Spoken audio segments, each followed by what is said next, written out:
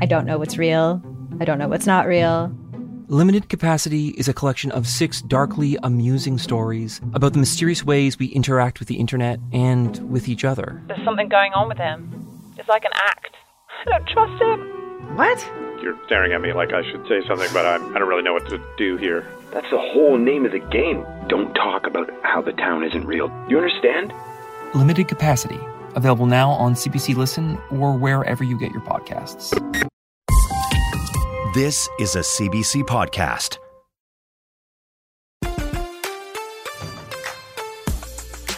Oh, boy. Hi, everyone. This is literally like my 10th time trying to record this intro because I don't know what to say. I'm feeling like it's been a really long week. It's been a long week of intent, active listening. It's been a long week of deep-seated fucking rage. It's been a long week of guilt, a long week of self-reflection. And kids, this is just the beginning. This is nothing. And if I'm fucking sitting here saying that I feel like it's been a long week, how the fuck do you think it feels to be a black person in America right now? How the fuck do you think it feels to be a black person, an indigenous person, a person of color right now in Canada? It's fucking crazy, man. It's absolutely crazy. It's crazy to me that it's taken this long for me to feel like I'm waking up. Like that it.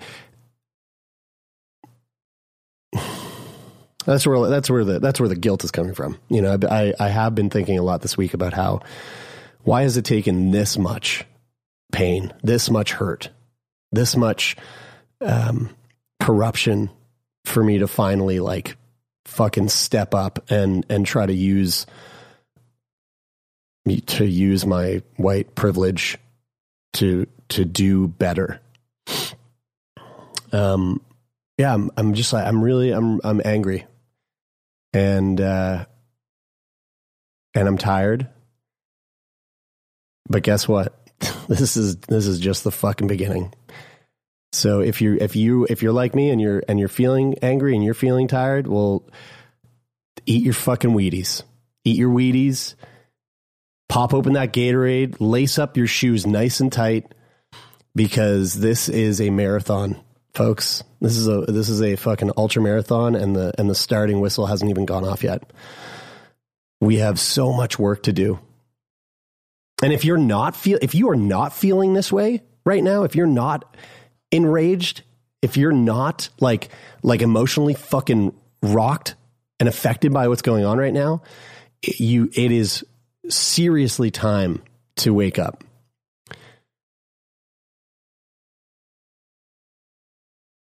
This isn't just a problem in the United States. This is happening here in our country too, in Canada. DeAndre Campbell in Ontario in April. Regis Korchinski-Paquette just recently. Fucking this week, an Indigenous woman, Chantel Moore, in New Brunswick, shot and killed on a wellness check.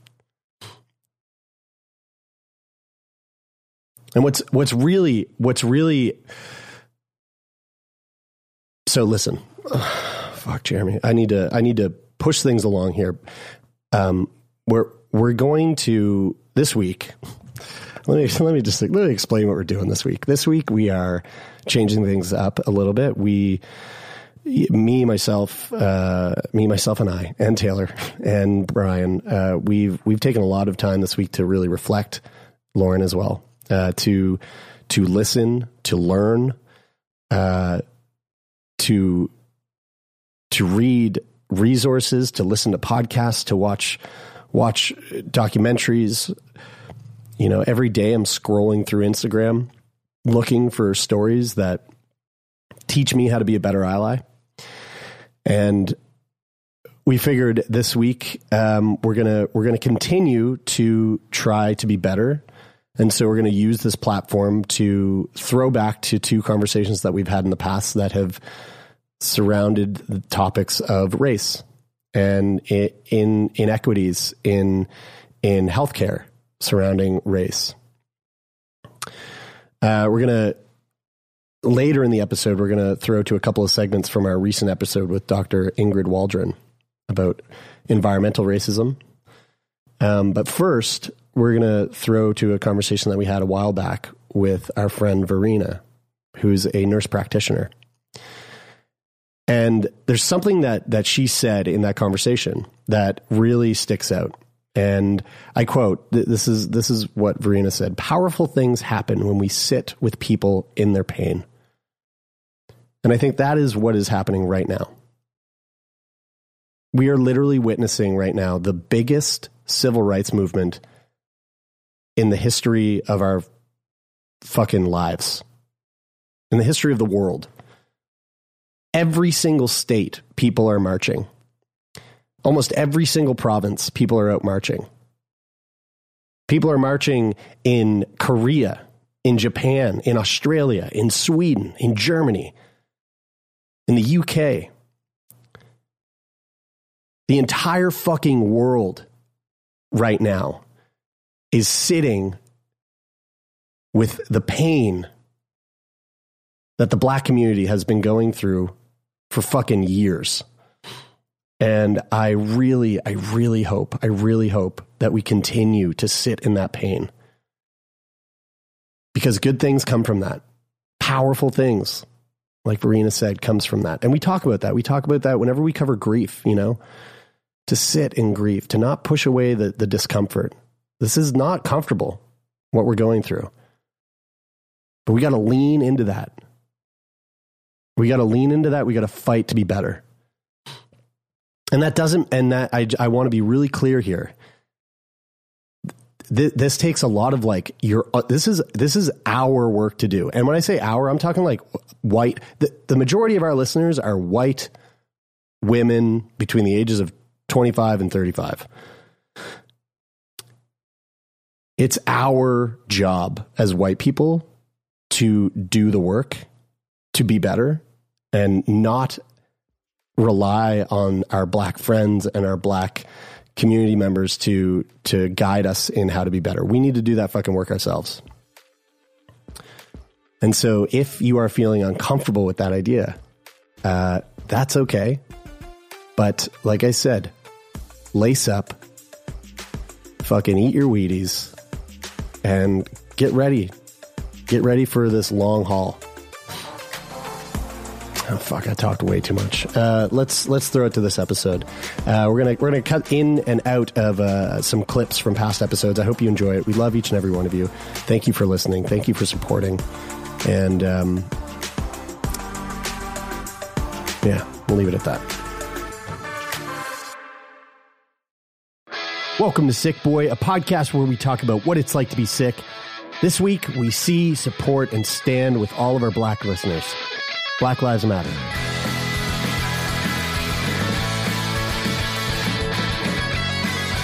So what's a prison like? So after the job in Ontario, I moved back to Nova Scotia to pioneer and create the role at Spring Hill Maximum Male Security Prison.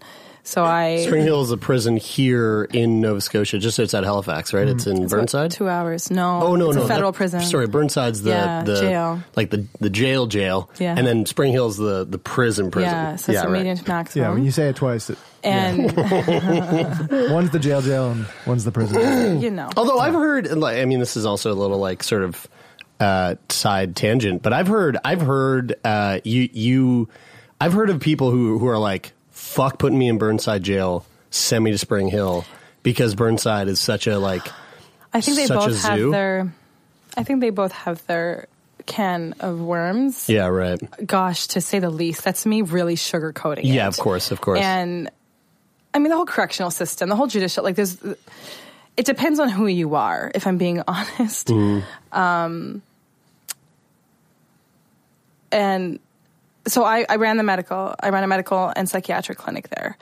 at Spring Hill, and I created the nurse practitioner role there. And I will say, because this came to mind when you were talking about your sister, the inmates were protecting me from the staff. And I had a lot more, I didn't have issues with the inmates. I treated them with dignity, with humanity, and was targeted as a result. Because shortly after I started working there, I realized, and you have to keep in mind, so for those who can't see me, I'm a woman of color, I'm relatively young, I'm not horrendous on the eyes. You have to take all that into account when you're thinking about a clinician walking into a prison of such. Mm-hmm. As a woman of color, as a woman who's educated and a lot more educated than some who I was working with. That doesn't rub people the right way. Mm. And not to say everyone, because that's not the case. That's not how humans work.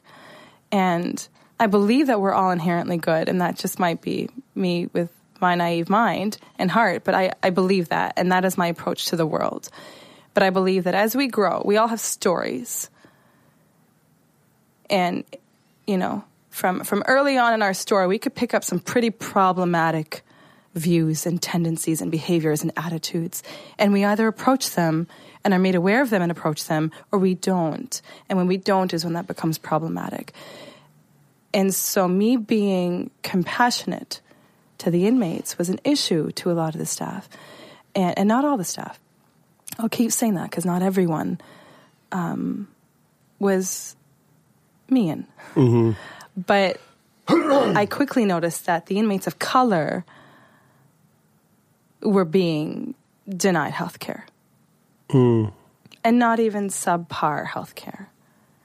So I did something about it. And I would, and then I had to not, so for example, if I was booking my clinic, I had to make sure, for the sake of the fear of the staff, and not just the correctional staff, that I, didn't book two inmates, like two black inmates back to back.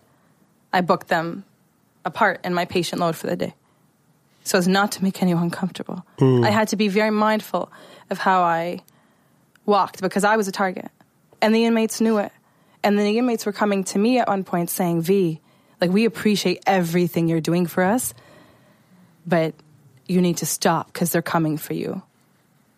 How did they know that? How were they, are they just picking up on that? When you have nothing to do, they're hearing all day, every day, and you are locked up like an animal. Yeah. And that's not to say people don't, you do the crime, you pay the time. Yes. Mm-hmm. Yes. We are accountable for our actions.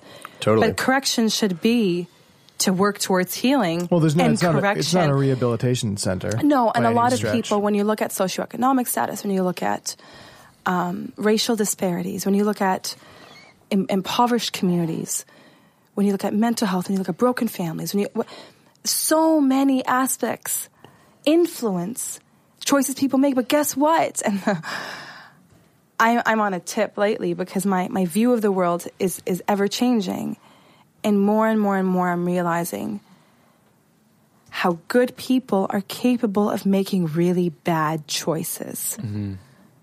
And just because you do a bad thing, it doesn't mean that you're a bad person. Again, I will forever reference Brené Brown. Guilt versus shame. Mm-hmm. Guilt is I did bad. Shame is I am bad. Mm-hmm. And we live in a society that's obsessed with shaming people. And so it's very easy to put people under the label of criminals. And I do that with air quotes because I don't believe in calling people by a label. Right?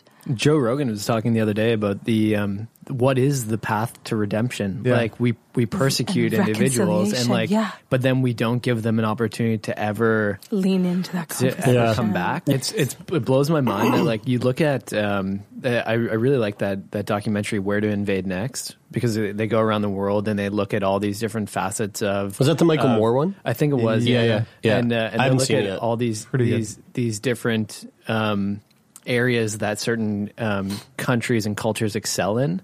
And when I think of the prison system, I think of I think it was the Norwegian prison system. Yeah. And the way that they treat quote unquote inmates there is is with this compassion and with this belief that they will be able to be rehabilitated. And like you look at models like that exist in other parts of the world, and you think with success, you think, why not here? Yeah. So a few things, and sorry, my mind is kind of, I want to get back to answering your question. I want to bring it full circle first and answer your question. I want to speak to that. Remind me of that in a second, okay? When you are, because you asked, how do the inmates know? Yeah, right. When you are locked up in a cage, for lack of a better word, or a better way of saying it, and you have nothing to do all day, every day, you're not stimulating your mind, you're not learning emotional literacy, you're not able to properly and adequately socialize, you are socially isolated from your family and support system, and for the most part, you are dead to the world outside of the prison.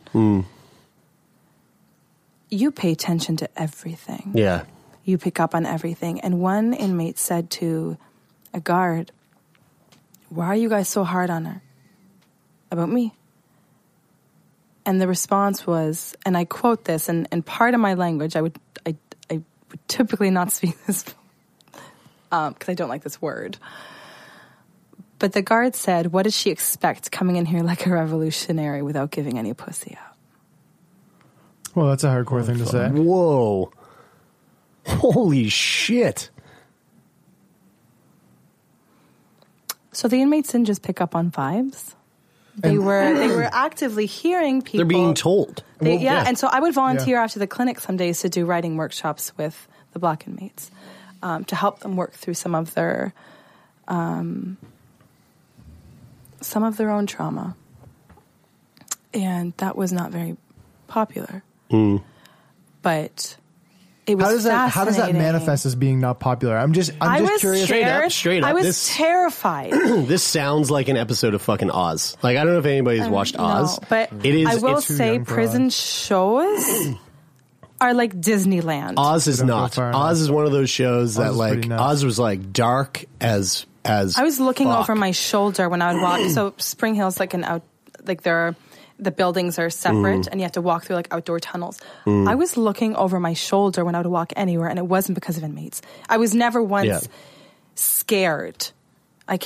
There was one time where I was a little frightened, but that wasn't a normal situation. Yeah. And that was, different situation in the prison. But I wasn't scared of inmates. Yeah. And I'll never forget, there was one coworker who was white, who was an ally. She worked out of a different building, and I'll never forget calling her and saying, "Are you busy? Can you walk with me here?" She's like, "Yeah, but why?" And I said, "I need a white person to walk with me." And she started crying. Is it overt? I'm curious as to whether it's like it's whether it's overt or whether it's is it implicit or explicit? It's both. It is both. And I mean, I had one guard lock me in my own office while I'm sitting in my chair at my desk. He locked me in my own office and stood over me and proceeded to call me Amazon and told me about how all the lesbians in Truro would love me. And so there's different dynamics there, right? Because I'm a female who's also a female color. And I'm sitting there and I'm literally just like sitting there praying and hoping that someone would walk by and like see the desperation on my face for this man to leave me alone. And as a woman who's physically smaller in stature and build, you're always cognizant of not making a male who's bigger than you angry. Especially in a scenario where you're in a small room that, has no exit in sight. Exactly. Yeah. And so these are they're difficult things to navigate. But even the people who do these things, so there were times when, like, depending who was working the front gate at the prison, where I wouldn't be let in until I waited for a white coworker to show up to work. Because every door, like, you'd have to be buzzed in, right? And again, it's not everyone. And I'm not trying to shame anyone. But it exists. It exists. Yeah. And my question, going back here, and to the conversation we were having earlier, and to the conversation that Tyler Simmons and I are going to have later on toxic masculinity, And as a woman who's lived through difficult experiences with men, who I won't out, is how do we live towards healing? How do we move towards healing? How do we create spaces for these conversations without the need to shame, without the need to cancel people? Because it's too easy and too problematic. Well, you did something that I don't like, but and again, this is the clinician in me, but this is also the empath in me, is we judge people based on very different standards than we judge ourselves. Very different standards. And what kind of empathy and mercy would I want if I were the one to mess up? And the thing is, with this day and age of, problematic behaviors of men coming up in the media more often, what's happening is that's often eliciting a feeling of shame in some other men about ways that they've acted before, things that they're not proud of. And we can choose to do two things with that. You can choose to tuck that away as if it never happened because it's uncomfortable and you're afraid, because what if you're outed? Yeah. You could choose to tuck that away as if it never happened.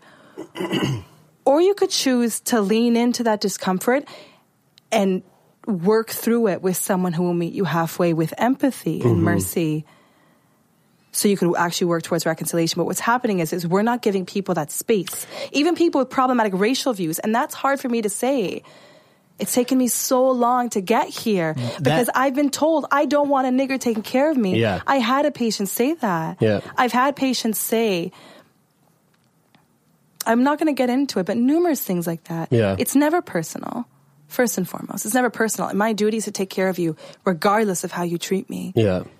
And I've always been okay doing that. But what's been hard for me is how hurtful it is when after I'm done caring for you, how do I not internalize that, right? And how do I not feel as though, well, you're just racist, you're bad. No, life doesn't work that way. We are all, prejudiced in our own ways. We all have forms of racism. We all carry forms of sexism or homophobia, whatever it may be. Yeah. It's so there's so many things running through my mind right now, but I'm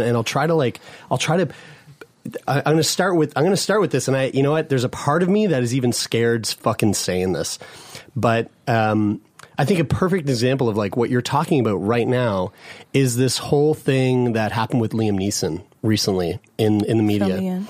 So sorry, I've been living under a rock it's okay, but I look.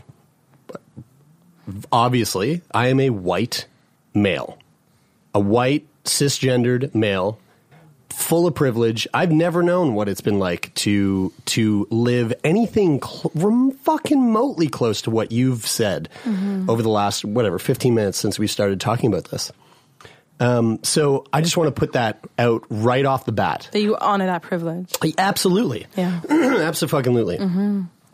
However, this thing recently happened it was pretty heated in the media. Liam Neeson came out and spoke about how in an interview he was talking about he was on a press junket about a movie that he did about like revenge and feeling hatred for it was like Taken was he the person 6 talking or whatever, about right? wanting to? So he had a friend of his that was raped by a black man, and so he was like he was so filled with rage that he went out onto the streets into like black neighborhoods and was hoping that there was going to be a black guy that would come up to him and start some shit so he could kill that man to like work out his anger about a black guy who had raped his best friend.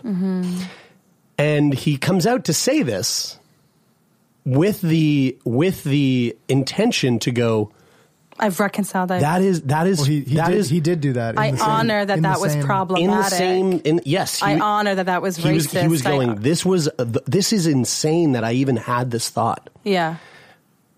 But I had been there before. Yeah. And how horrible is that? Well, he went on to say that he went through this for about 5 days, then basically said, I snapped back to reality, realized that I was in a how really horrible dark this place, is. Yeah. Went to seek help, needed saw help. a therapist, worked through it. I love that you're bringing this up because they're very divided schools of thought on this. Absolutely, yeah. and this is why I wanted think to preface. we're on the same page. This is why I wanted to preface with: I'm a white male. I have never faced, persecution because of my fucking skin color, because of your faith, my gender, whatever, because of whatever. Yeah. However, for someone to come out and say, this had been a part of my life where I did this thing that was really awful, and I realized how fucked up it was, and I just want to let everyone know that was a thing. Now, completely voluntarily, voluntarily. But for then, he wasn't forced. It didn't come out in no because someone dug up dirt. He was like, "Listen, this is something that I went." Yeah, and I understand that is super fucked up, and that I'm sure if I was a black male, if I was not who I am, I would probably feel a fucking way about Liam Neeson after hearing that. But also, I would hope, I would fucking hope, and I feel like this is where you and I are kind of very similar. I think I would hope that I would also be someone who would go, kudos to this fucking dude for actually acknowledging how fucked up this is. And I can get a lot of flack for my opinion on this. I know you can. Yeah. I know you can. And I know some of the people that will give you flack up for this. And again, that's okay too. It's okay to feel away, but also we have to recognize. We need to recognize that we have to be able to talk about this stuff. And we need to leave room for it, but we need to learn to see the world from a more compassionate lens. That's right. And I've watched many debates on that topic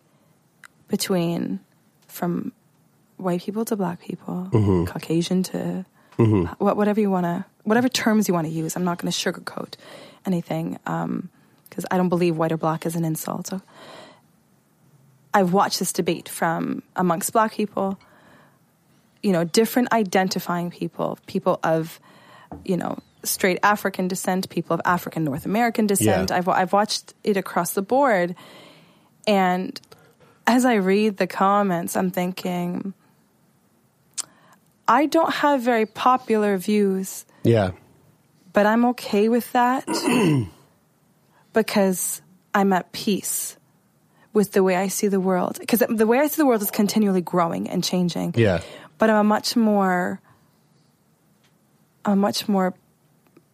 productive and peaceful person the more I attempt to see the world from a more empathetic lens. Yeah.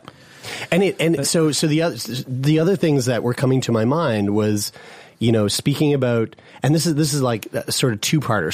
So there's also a recent podcast I was listening to about addiction.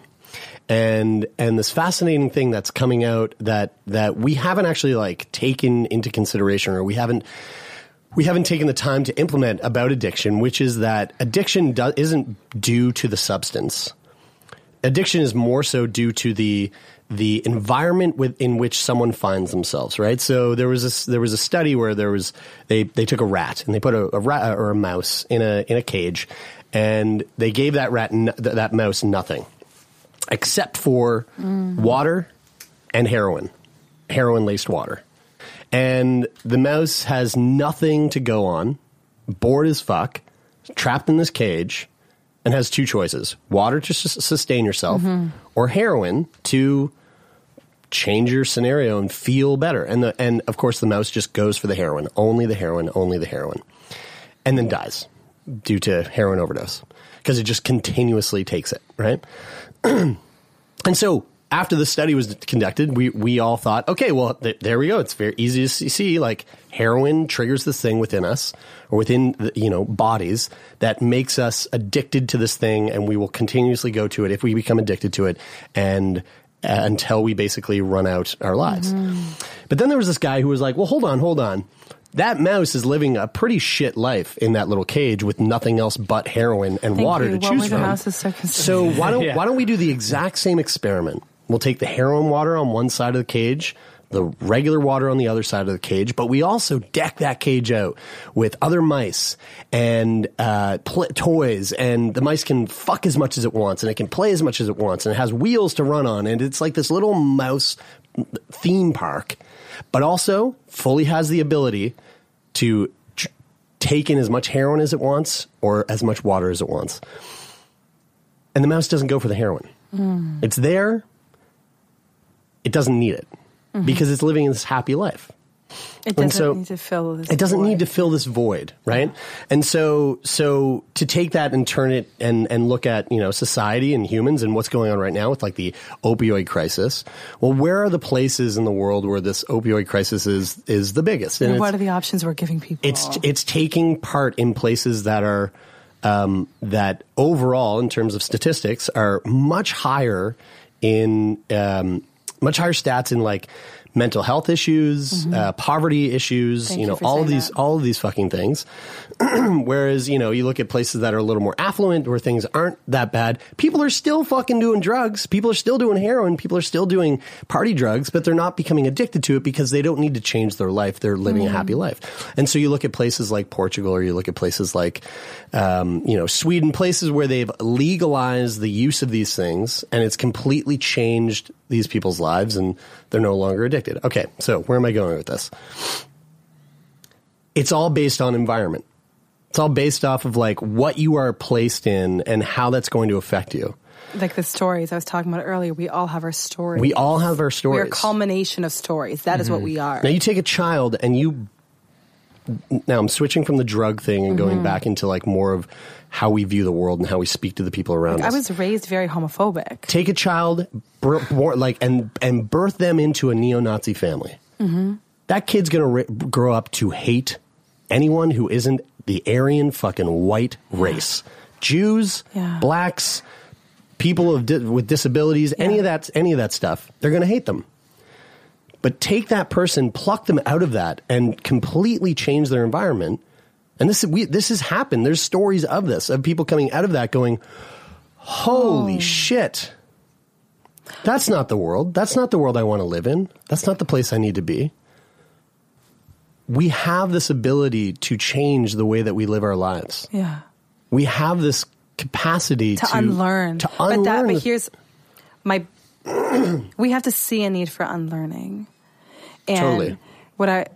I feel like you've had something to say for a while. You should talk, and then I'll say something. Yeah, well, I was just going to say, and not to like interrupt this thought because I totally agree with you, Jer. But the one thing that makes me so mad about the current state of the world is the fact that everything is so fucking polarizing.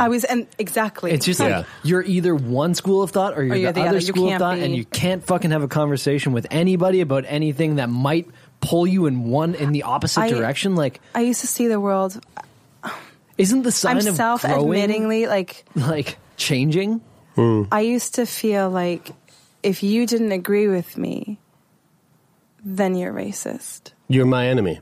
Yeah. And that's hard for me to admit. But the more openly I'm able to do so, the more I can find healing. And the more I can learn to see the world from an even more compassionate place. So as I was just about to mention, I was raised in a very homophobic culture. And one of the most important people to me, who I consider blood, isn't blood by birth, but I consider blood till death do us parts, is gay. And is from the same country. And if this person's family knew, this person may not have lived, is what I'll say. If this person's family knew that this person was gay. Yeah. Yeah. Now, when they finally came out, because I asked, and I didn't ask to be nosy or mean. I asked, like, how can I love you properly? And I asked someone who is another loved one to this person, and they said, you need to call him.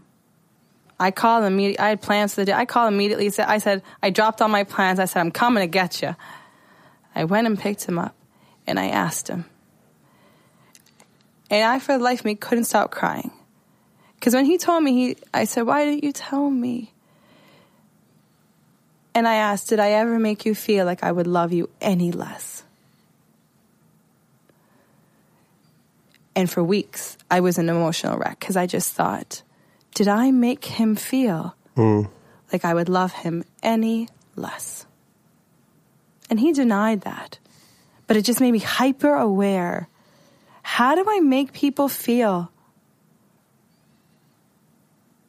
I had a patient who was one of my favorite patients.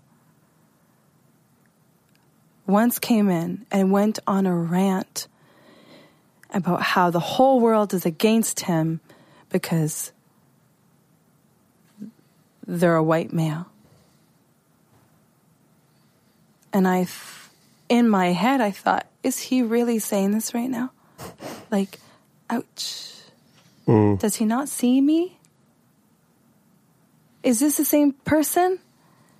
And I had to be very mindful of how I was treating him in that appointment, because the human in me wanted to treat him differently. Mm-hmm.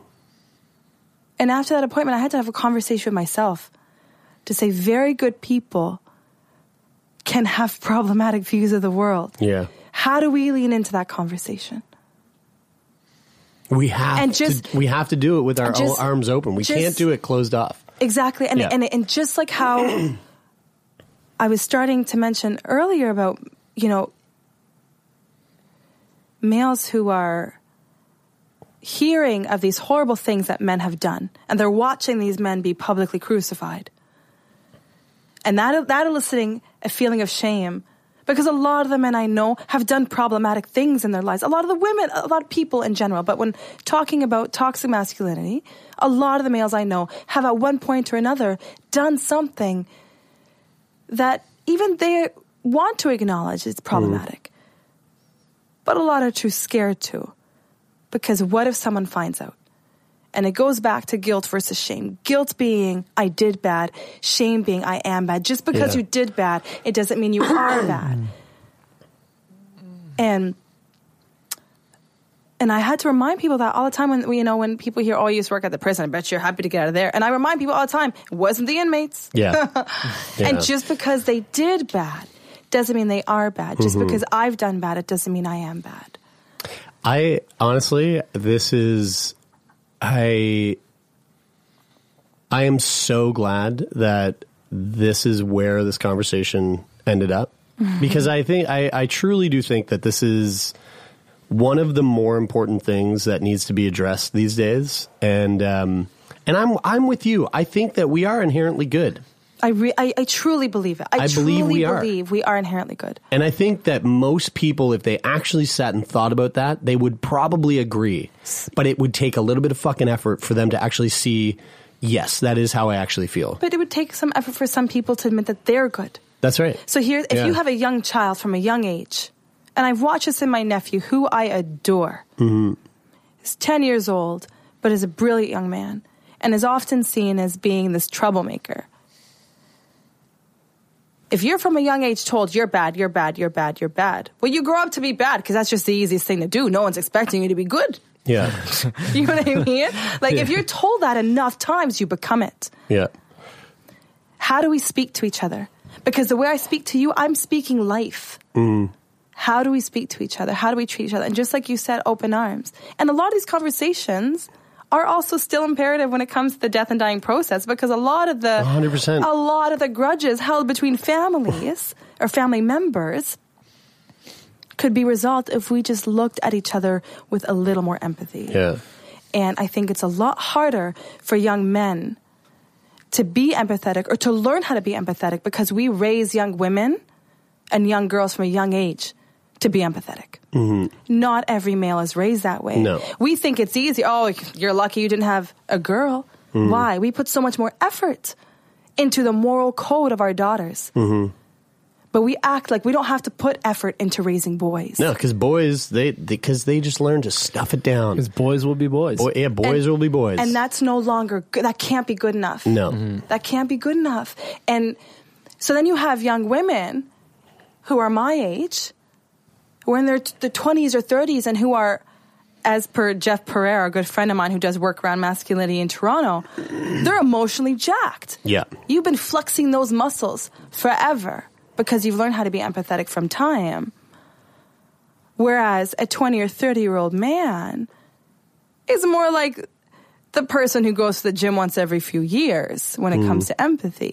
Yeah, right. Right? And so that's then, a fucking great example. So then we had, and big ups to Jeff Pereira for that. Yeah. We have young people getting in relationships who don't know how to communicate because they're not even seeing each other. And men think, oh, well, she's just trying to mold me to... No.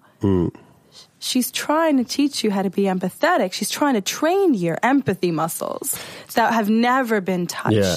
It's funny, when we did a survey a couple of times, and every time we got it back, it was like a sort of general survey on who's listening to the podcast. And the numbers were very heavily skewed, right? Like 90% women are listening and 10% men.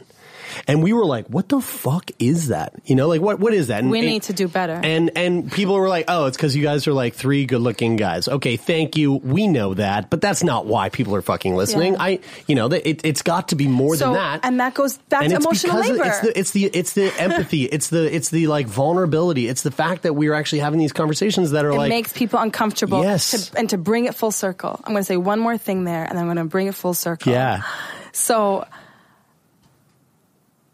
it is unfair for the women to have to carry all of the emotional labor of training people. If someone does not want to be trained, and trained I'm using in terms of like empathy muscles, I'm not using it But I think that we're speaking of 2 different things when it comes to people who want healing. There's something else that's problematic that we won't even touch today. But what about those men who are toxic and who know it, but don't want that healing or help? Yeah. That's even more problematic, and that's destructive and dangerous. Yeah. But we're talking about people who are leaning into conversations, right?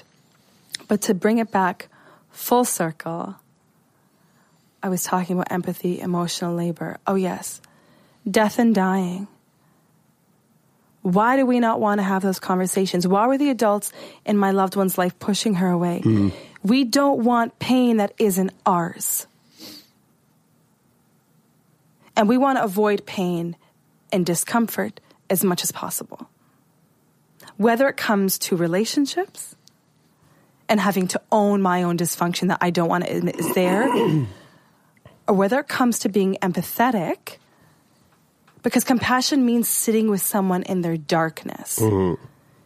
It is so easy for me to see you in pain and say, oh, I'm so sorry. I hope things get better for you, and move along. Bye. Yeah. And life can be very lonely and difficult for empaths. And I don't use that like it's, I feel like it's become a very trendy term. But I mean for like people who are empaths or caregivers who carry the burden of other people all day, every day, because you don't just do that at work. You care from your core. But that's pain and discomfort a lot of people don't want, so they avoid. And I catch myself doing that all the fucking time. All the fucking time. But here's the thing. It's not just... we don't just sit together in darkness. Like there's a verse, and I'm not trying to sound like a preacher. There's a verse that I love so much in Scripture. It says, rejoice with those who rejoice and weep with those who weep. Empathy. Because if you're sitting in sadness, I'm going to sit in sadness with you. If you're joyful, I'm going to celebrate your joy with you. I'm going to celebrate you. I'm going to celebrate your accomplishments. I just feel like, aren't the most beautiful experiences in life the moments when you can be so intimate with someone else, and not like physically intimate, but emotionally intimate, where you're able to go to the place of, like you said, darkness, be vulnerable and be there to support them in that moment and help them through it, or be supported through something like that. Isn't that like the most intimate way to foster emotional connection? And it's also with death. It's humans' biggest commonality. It's the only. It's the only. Natural. It's the one thing none of us can avoid. Everybody shares. There's not one person who doesn't. And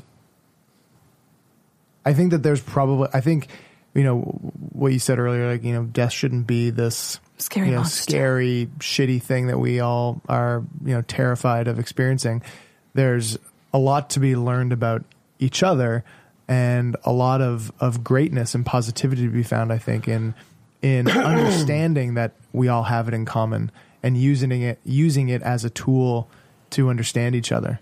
Because, you know, and again, going back to something you said at the beginning of the episode, which was something around, you know, when there's been estranged family members that are then brought back together when death comes knocking at someone's door, because I think death a lot of times allows us to see past the things that we've built up as things that we hold against each other. And it can bring people back to each other physically, but emotionally, they need help sometimes with that bridge. And what greater of an honor than to lean into that discomfort and help people have those difficult conversations. I went on vacation in October. It was supposed to be vacation to visit one of my best friends. And she, coincidentally and very conveniently, married one of my other best friends. And he's from the Bahamas. He's a physician there. And she's from here. She's from Spryfield. Days into the trip, the groom, like my friend, his brother, who is a pilot, got into a plane crash. And so the vacation, it was supposed to be a reunion of university friends. We were a really close-knit group who's comfortable with this kind of stuff with each other. The vacation turned into a search and rescue for his brother. And it meant so much to my friend and her husband and this whole family that I was able to lean right into that pain. I was hurting with them. And it was really hard coming home and being home and having to return to work and normal life when my heart was there.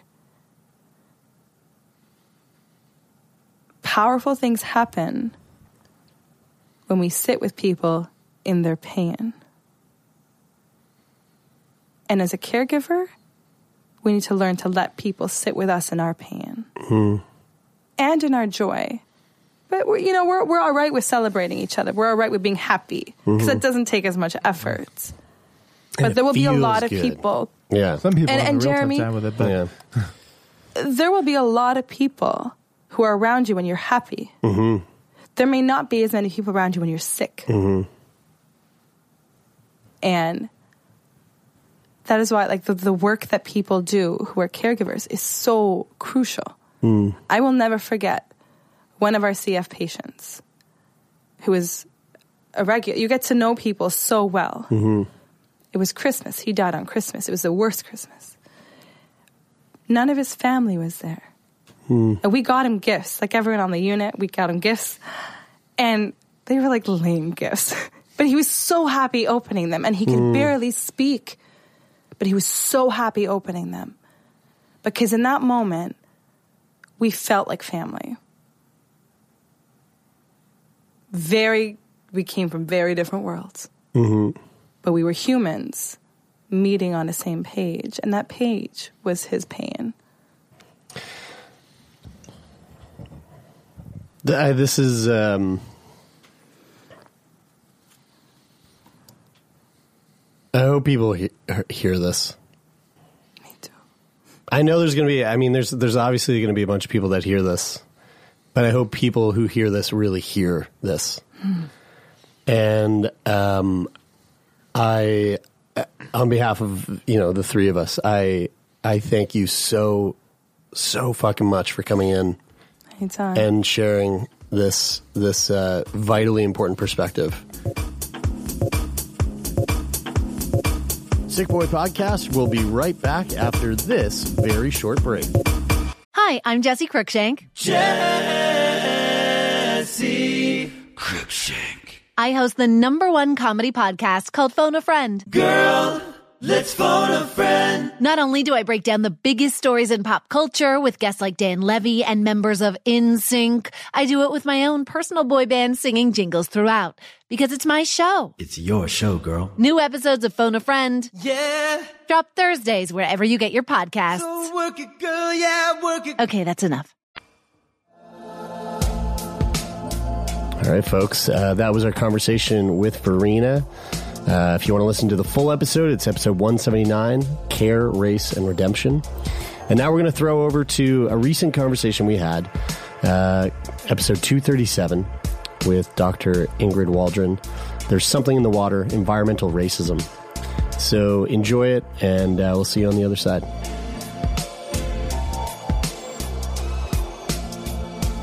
Dr. Waldron, can you speak to give us some examples of what the primary inequities you see in the system here locally are?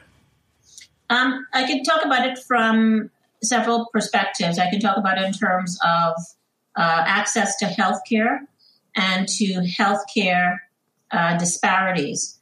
So when we talk about healthcare disparities, we're talking about the fact that, for example, Indigenous and Black communities in Nova Scotia and Canada have, in many ways, poor outcomes on certain health issues than other communities. So we know that Black communities have high rates of, for example, cardiovascular disease and diabetes, and to some extent, certain cancers like prostate cancer tends to be higher for Black men in the United States and anecdotally in Canada. And of course, respiratory illness, reproductive health issues, particularly for Indigenous women, some of them resulting from toxic burdens due to environmental racism. So health disparities, we believe, are higher in certain communities. And those health disparities are not genetically determined. People would say, oh, they're born with it. It's something that they're born with. It's genetic. It's biological.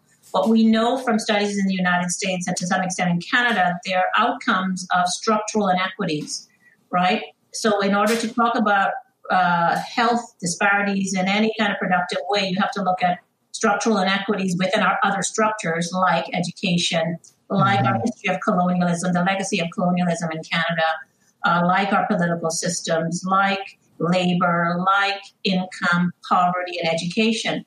And that's what the social determinants of health is, or what I call the structural determinants of health, is that our health outcomes are a product of structural inequities within our social structures like housing and education and labor.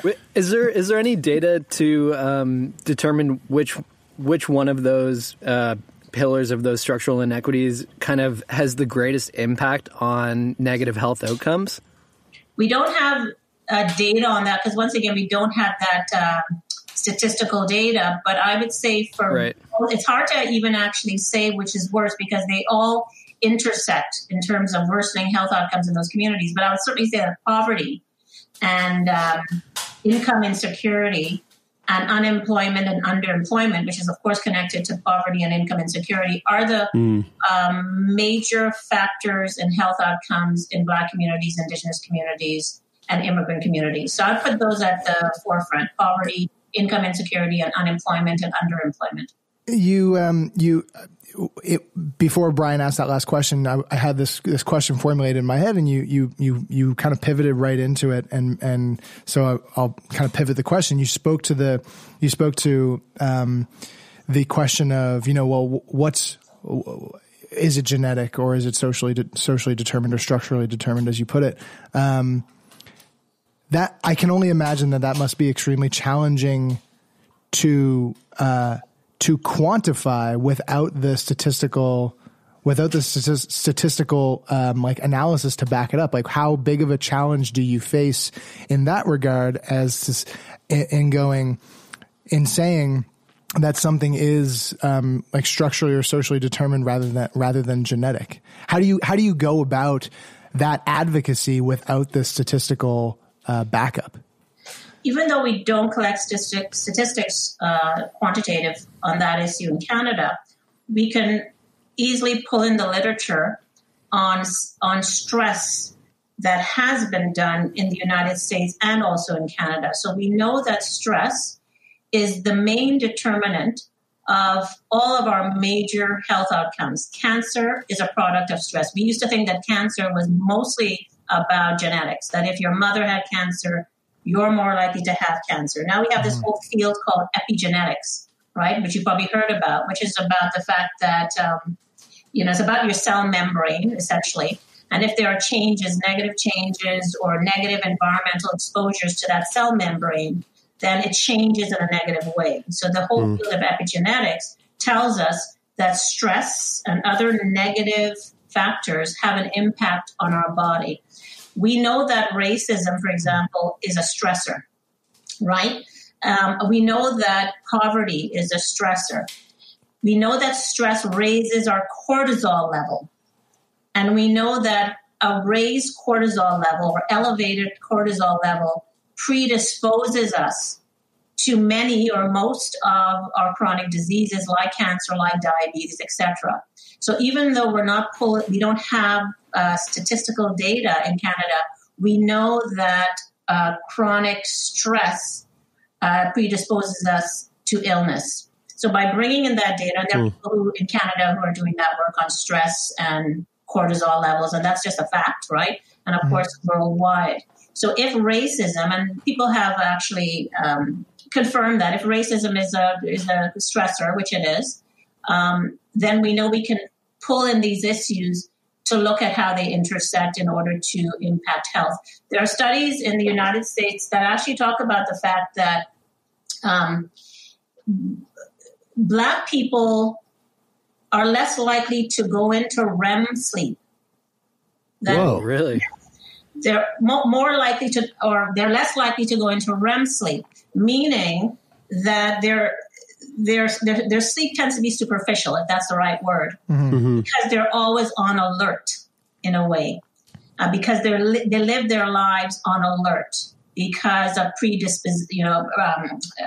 stereotypes or attitudes about Black people, that they're always on alert, and that then transfers to the way in which they sleep. I find that fascinating. That is super fascinating. Yeah, so that's a study that was done, was it by Dr. Williams at Yale University, African-American professor who's a sociology of health professor, and that work has been done. So it's no different. I mean, you can transfer it to the Canadian context unless you believe that racism doesn't exist in Canada. We know that there's a particular way in which stress and racism impacts the body, and there's nothing suggesting that it's not going to do the same in Canadian community. Speaking of racism, there was something that you said earlier, which I'm sure some people listening have never heard this term before: environmental racism. And I know we'll likely get to your book and of course the feature length documentary. There's something in the water. But before we start to touch on that, what is environmental racism? What does that term mean?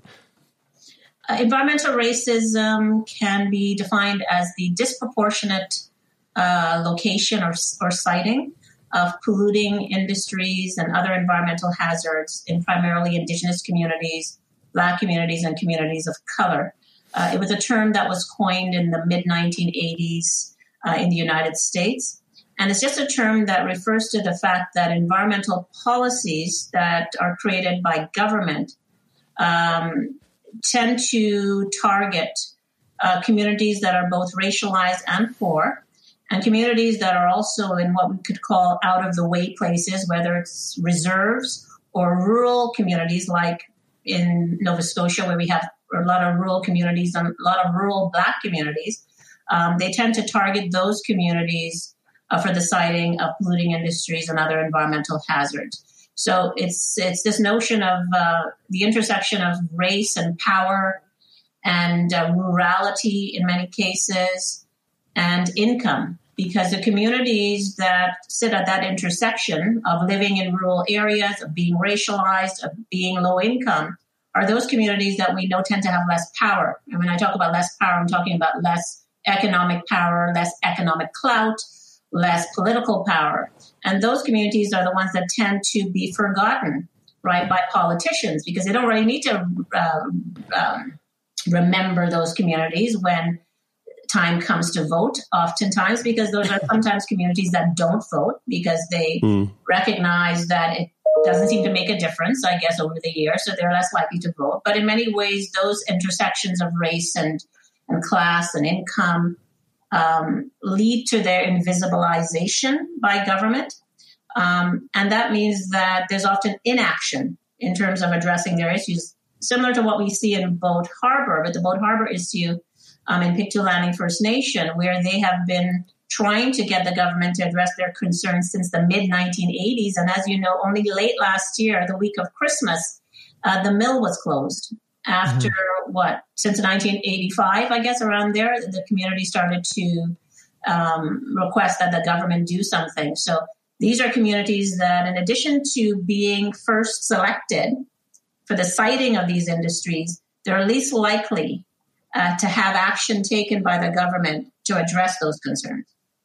And so like something that you hear all over Canada all the time is the issue of pipelines being built. And I mean, that's like something that's, always in the news, and people protesting and how the government thinks about a pipeline being built, and what the companies think and what the people think, and the land that it runs through.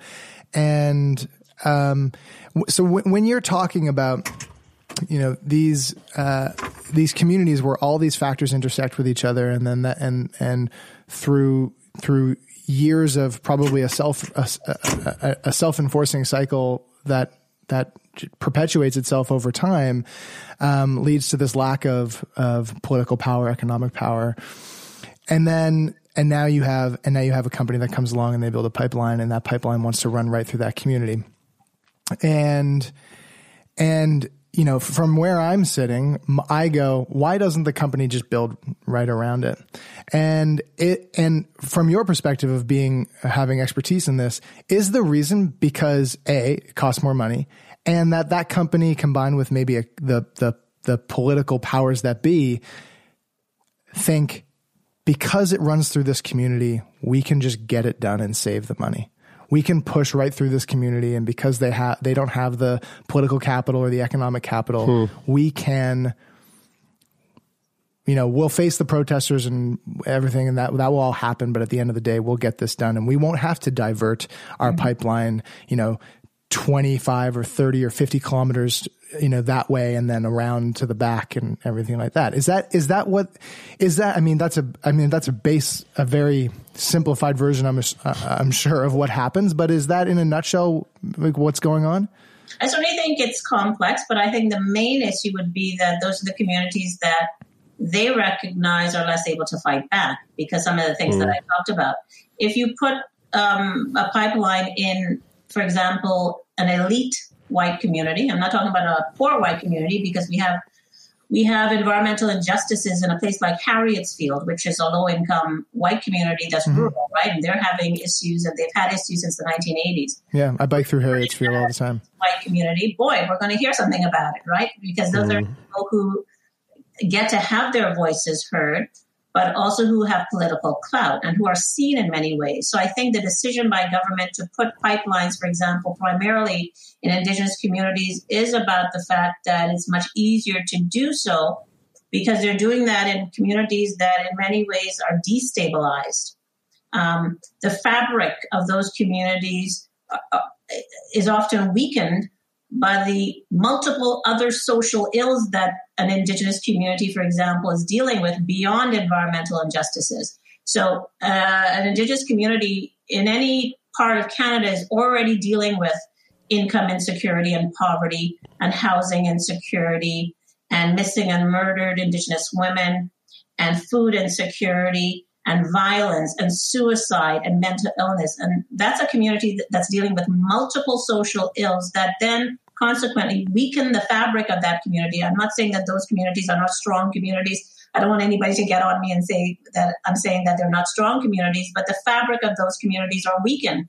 It's much easier to come into a community that's dealing with all these other social ills and put a pipeline in there because of that. And also knowing that those communities have less avenues to fight back against the siting of those communities. So for me, it's kind of a no-brainer for government to do that. And perhaps also to offer, to make short-term promises that are ultimately outweighed by the long-term negative impact, environmental impact of having something like a pipeline run through. Yeah, and I mean, I've gotten questions by students, and others who would say, well, where would you suggest, Dr. Waldron, that they put these pipelines in our community, in white communities? And that's not what I'm suggesting. And it's not up to me to make that decision. That's, you're asking a professor, right? You've got to ask the people, the industry and the government who makes that decision. But my suggestion would be that when you do an environmental assessment, which is a process that you go through to decide where an industry gets placed, that environmental assessment to me isn't taking into account the social ills that I just described, how putting that pipeline further compromise the vulnerability due to the things that I just mentioned, like missing and murdered women and inequality, etc.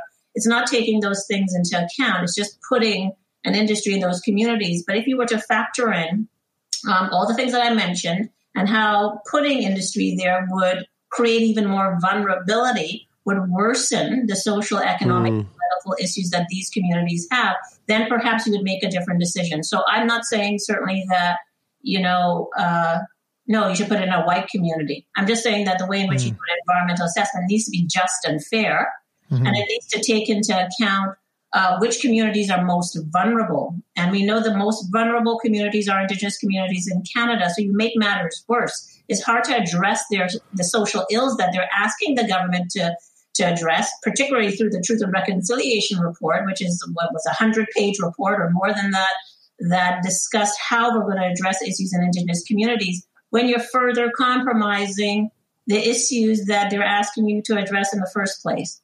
So an environmental assessment, to me, as a sociologist, I look at it through that sociological lens. We used to look at the sociological ramifications of putting that pipeline there. And if you find that it's going to worsen the social fabric of that community, then you shouldn't put it there. Then you got to go back to the drawing board to find a community. Yeah. Why do you think it's so hard for us as a society, and especially in the world of in the world of medicine, like we're talking about right now, why is it so hard for us to wrap our head around the idea or even the concept of systemic racism?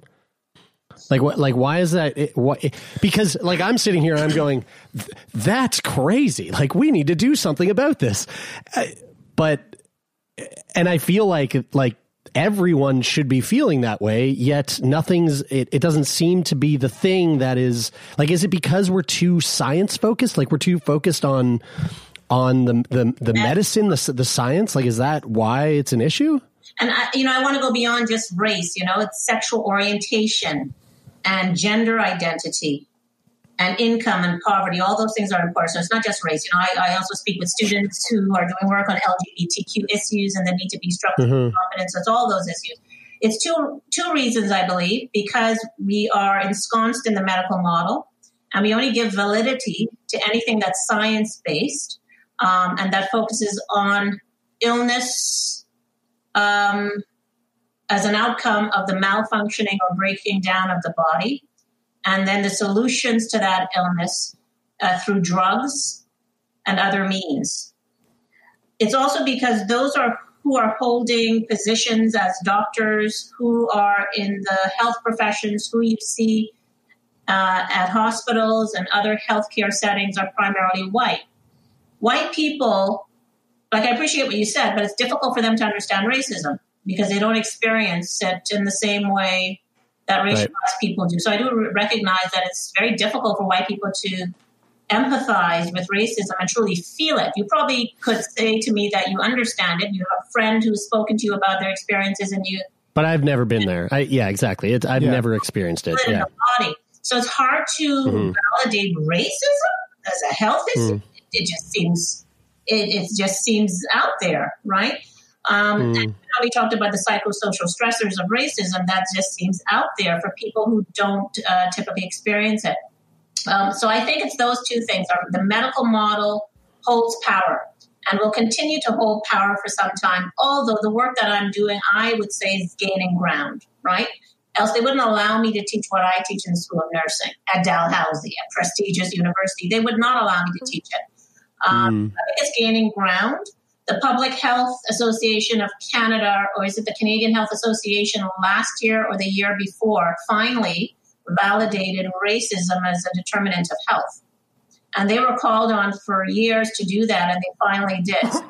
institution like that has recently recognized racism as a determinant of health, which has been done in the United States for years, that's a big step forward. So there's increasing kind of legitimization of racism as a structural determinant of health. But I think we've got a medical model that is so powerful and that is grounded in science, and the ways in which we understand science doesn't really accommodate those social, external, environmental issues impacting the body. This kind of in terms of the next step after recognizing it as a social determinant of health, like once they recognize it, how do they actually implement real change? Like, what are the things that are being done or could be done to actually change the way that the healthcare system works?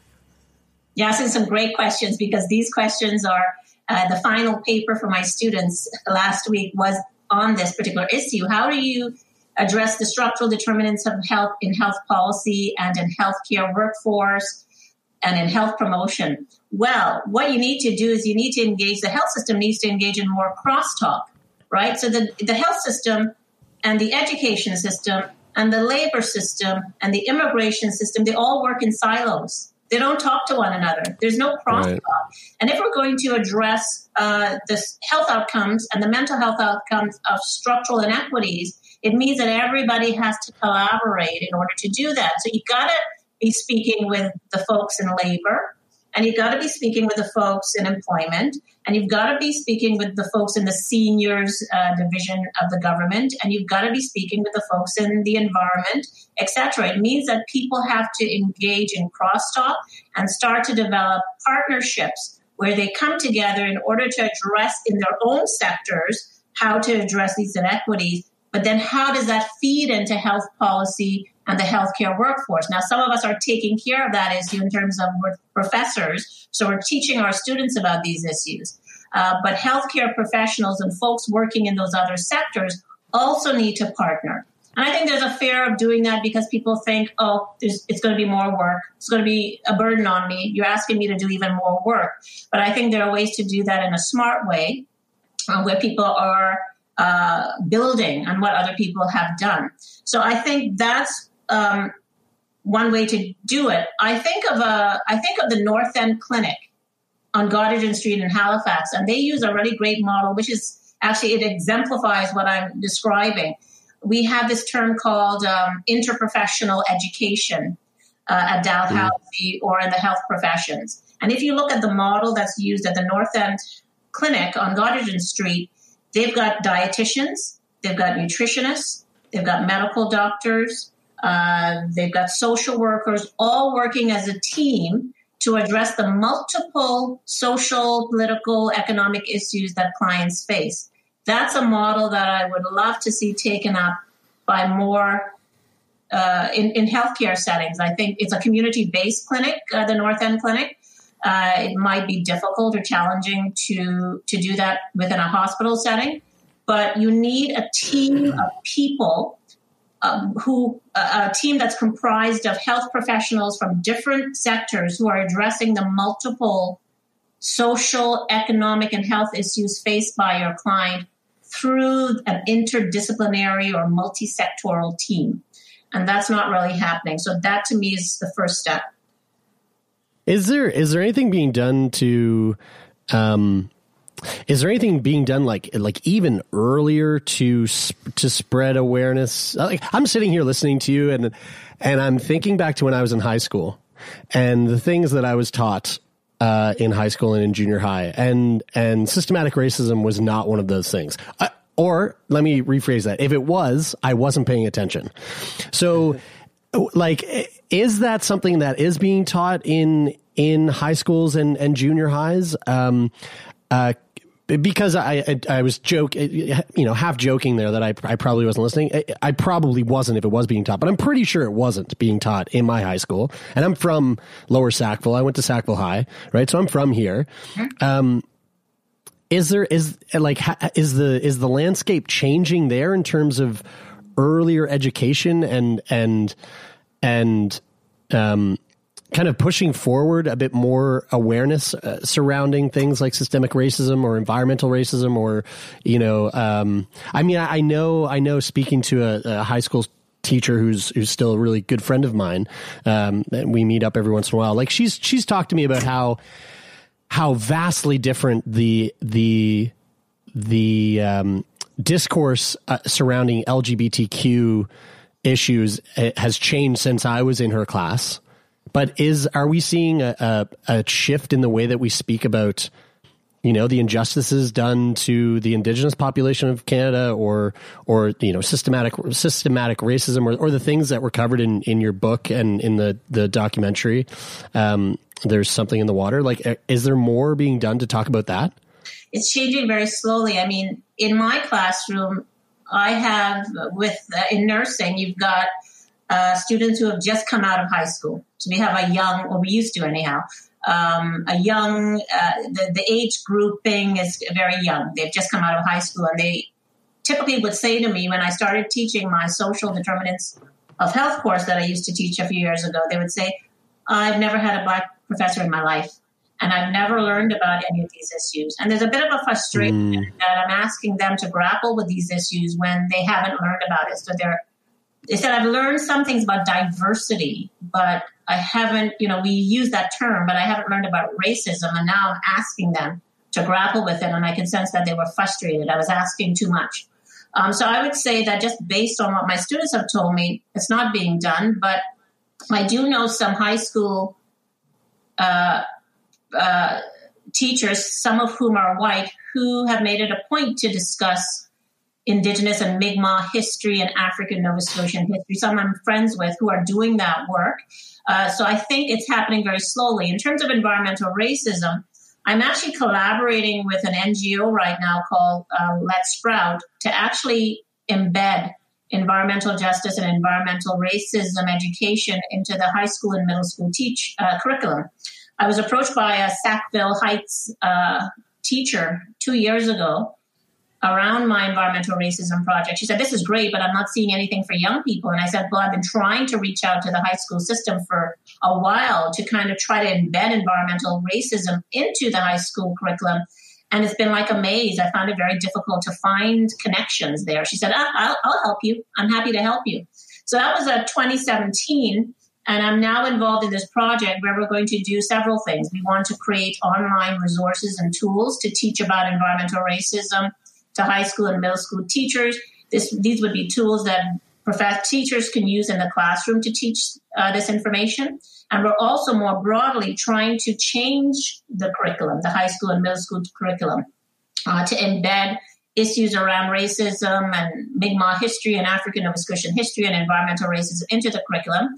And we did an environmental scan last year. And in doing that environmental scan, we found that there's a big gap with that information in the school curriculum. Mm-hmm. I'm happy that you brought up that question because this is a goal of mine that I know will be very challenging.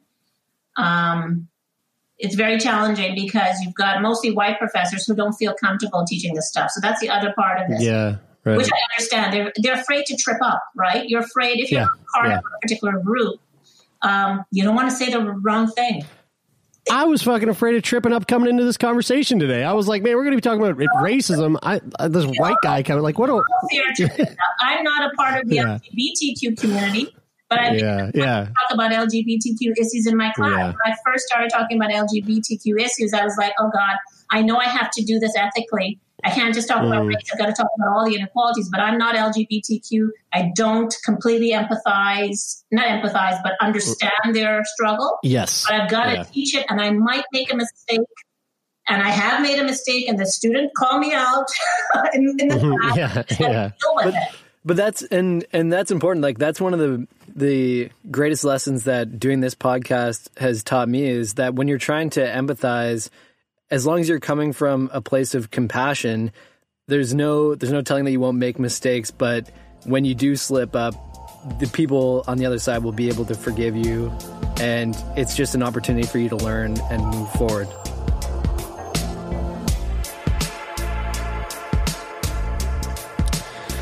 All right, there we go.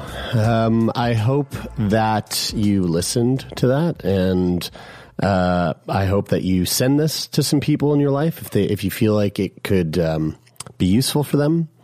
And I'm not going to say too much more. Thank you for listening.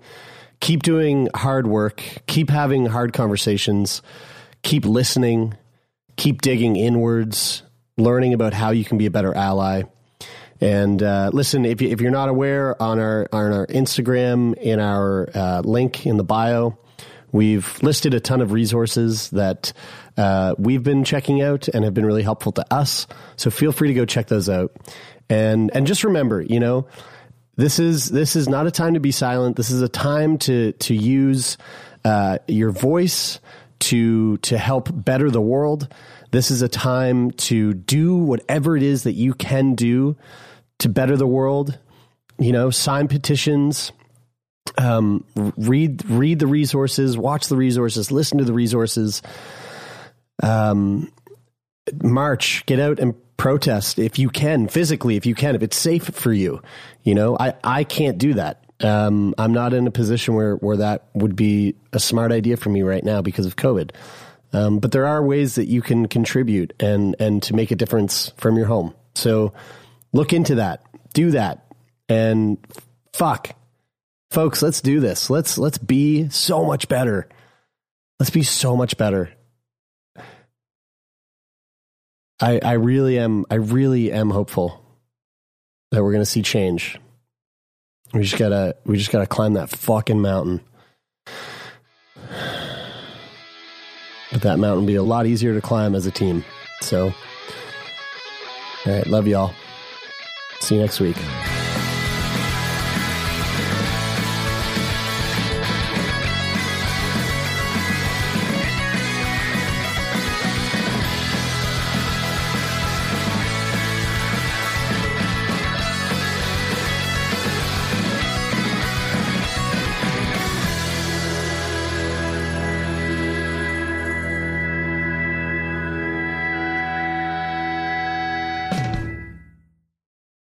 For more CBC podcasts, go to cbc.ca/podcasts.